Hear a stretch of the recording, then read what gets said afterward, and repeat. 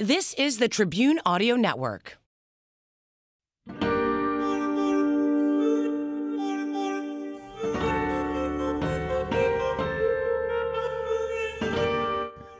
This is the Backstory Podcast. I'm Larry Potash. On this show, we uncover the backstory behind some of the most intriguing tales in history, culture, science, and religion. In this episode, a picture can tell a story, and one woman is using old technology to tell a story about the present as a warning about the future. This is the Backstory.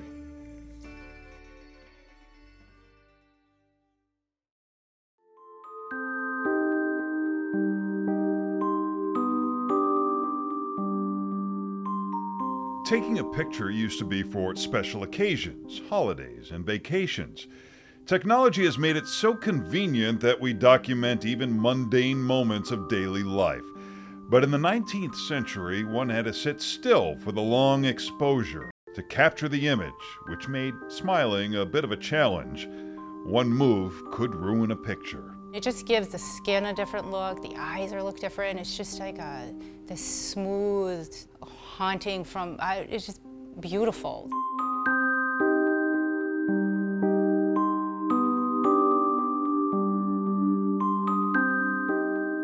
That old technology serves Carrie McCluskey's mission just fine. Her subjects never move. It's slow and you have to think. It takes so long to get the image, you have to know what you're doing. You feel at one with it. She's not capturing family portraits. She's telling a story. And the more primitive method of using glass plates captures the right style for her haunting message. There's a happy accident that usually happens with every single print, and you just go with it. And you cannot get that with digital. Everything looks the same. Every plate I shoot, you would say, oh, Carrie did that.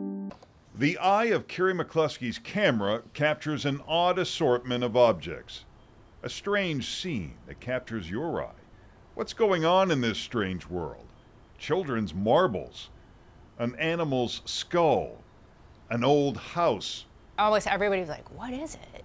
How did you do that? It just kind of blows them away. What is on glass? It's this magical experience where you see it develop in the water and then you put it through the fix and then it becomes a positive and it's an instant gratification because you see it immediately to know if it worked. You give them a couple little clues, but you don't want to give too much. I don't want to preach. I don't want to tell you what to think. I'm just saying, think about it. She collaborates with her camera and her chemicals, a process that goes back more than 150 years. There is something haunting about the glass plates and the process. What is it that I'm seeing and why does it work that way? The chemistry of glass plate is spooky, no matter, however you look at it. The emulsion that's poured on gives you this fine, fine grain that is so clear, and you get this three-dimensionalness to it, like you could walk into it. The process does a lot of the work for me on its own. The results, dramatic, and her story, full of suspense. What story are you trying to tell through the subjects, and I'm sure the art form plays a part of that? I'm trying to talk about climate change. If you just give facts and numbers, people don't take it in. You can't feel it. It just doesn't, stay with you. But if you tell it in my way with little dead animals that I find and these dolls, and it comes into this ghost story. So you pull the viewer in with the imagery, and then you give them the message. And then it can sit with you and resonate, and you start thinking and looking at what's around you and what we're losing. That warning may not be obvious at first, but she hopes the images will inspire to inquire. Through the title of the picture or through a series of exhibit images, the statement is revealed. Something where it pulls you back to that time when you had an imagination and you would play and you get into that space, and in that then they can speak to you from your past. So that's what I'm trying to say within the work, that these are different spirits coming back and haunting us about we need to change. Carrie's concern goes back a long way before most of us had ever heard of the phrase climate change. I have always been a collector of small dead animals.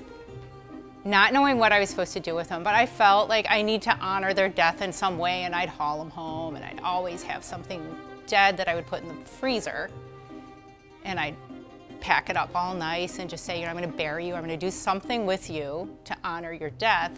And the more and more I'm like, why am I doing this? You know, these small deaths that are insignificant things, they're birds and mice and, you know, nothing important.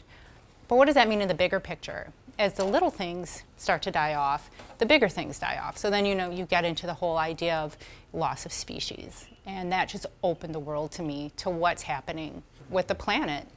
What did your parents think about you bringing home dead animals? They did not like this at all.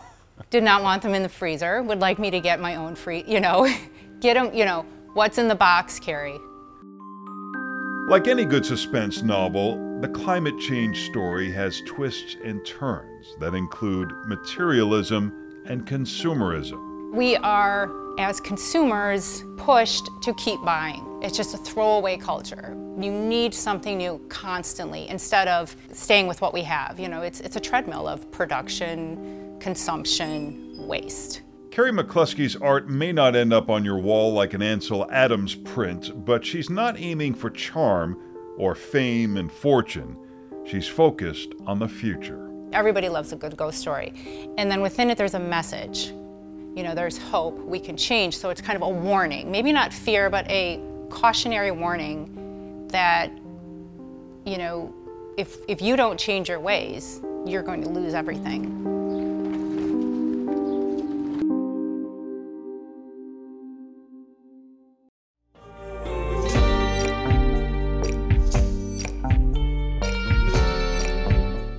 Thanks for listening to Backstory. If you liked what you heard, please take a minute to subscribe to our podcast or leave a review. To watch our full coverage of this story and see some that didn't make it to the podcast, visit us online at wgntv.com/backstory.